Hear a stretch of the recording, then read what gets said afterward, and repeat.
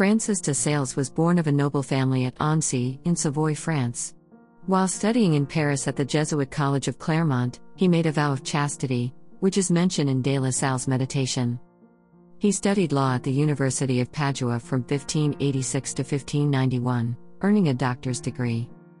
Overcoming his father's opposition, he became a priest in 1593 and 6 years later was appointed coadjutor to the Bishop of Geneva, not far from his birthplace in Annecy. In due course, he became Bishop of Geneva.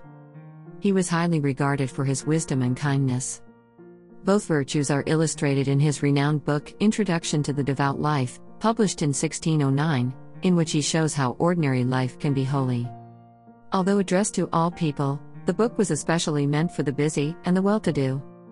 His kindness is mentioned by De La Salle in the second and third points of this meditation, especially as instrumental in winning back to the Church the numerous Calvinists in his diocese.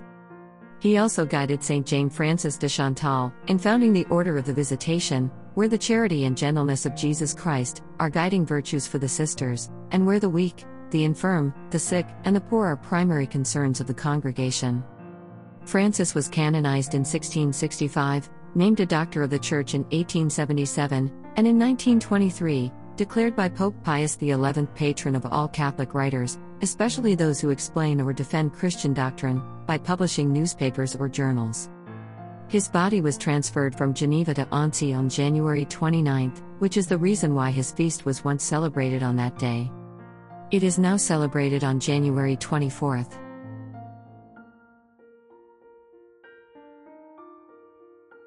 What is admirable in St. Francis de Sales is that while he was living an ordinary life exteriorly, he practiced constant mortification of his senses, granting them only what was necessary, and never satisfying them fully.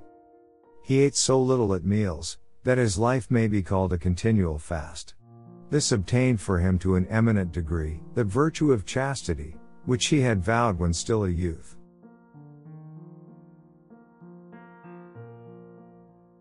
If you wish to possess the purity that your state requires, watch over your senses so well that, if possible, you do not lose control of them on any occasion. This is one of the chief means you can use to mortify you, and it is very appropriate in your vocation.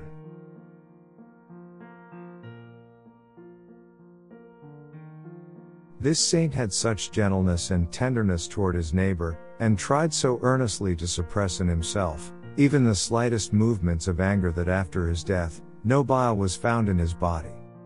When someone once urged him to yield to impatience, he asked whether she wished him to lose in a moment what he had spent his whole life acquiring. Learn from this saint to overcome your passions, and never allow any emotion to appear in your words, or in your actions. Humility will help you much in doing this, as well as silence on all the occasions, when others will cause you some trouble.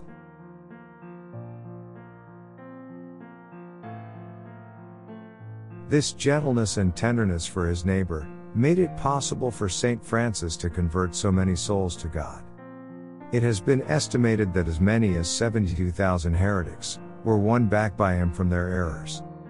This virtue won the hearts of all those with whom he dealt, and the affection they felt for him was a means he used to bring them to God. One apostate even confessed that it was the saint's gentleness and patience that made him come back to the bosom of the Church.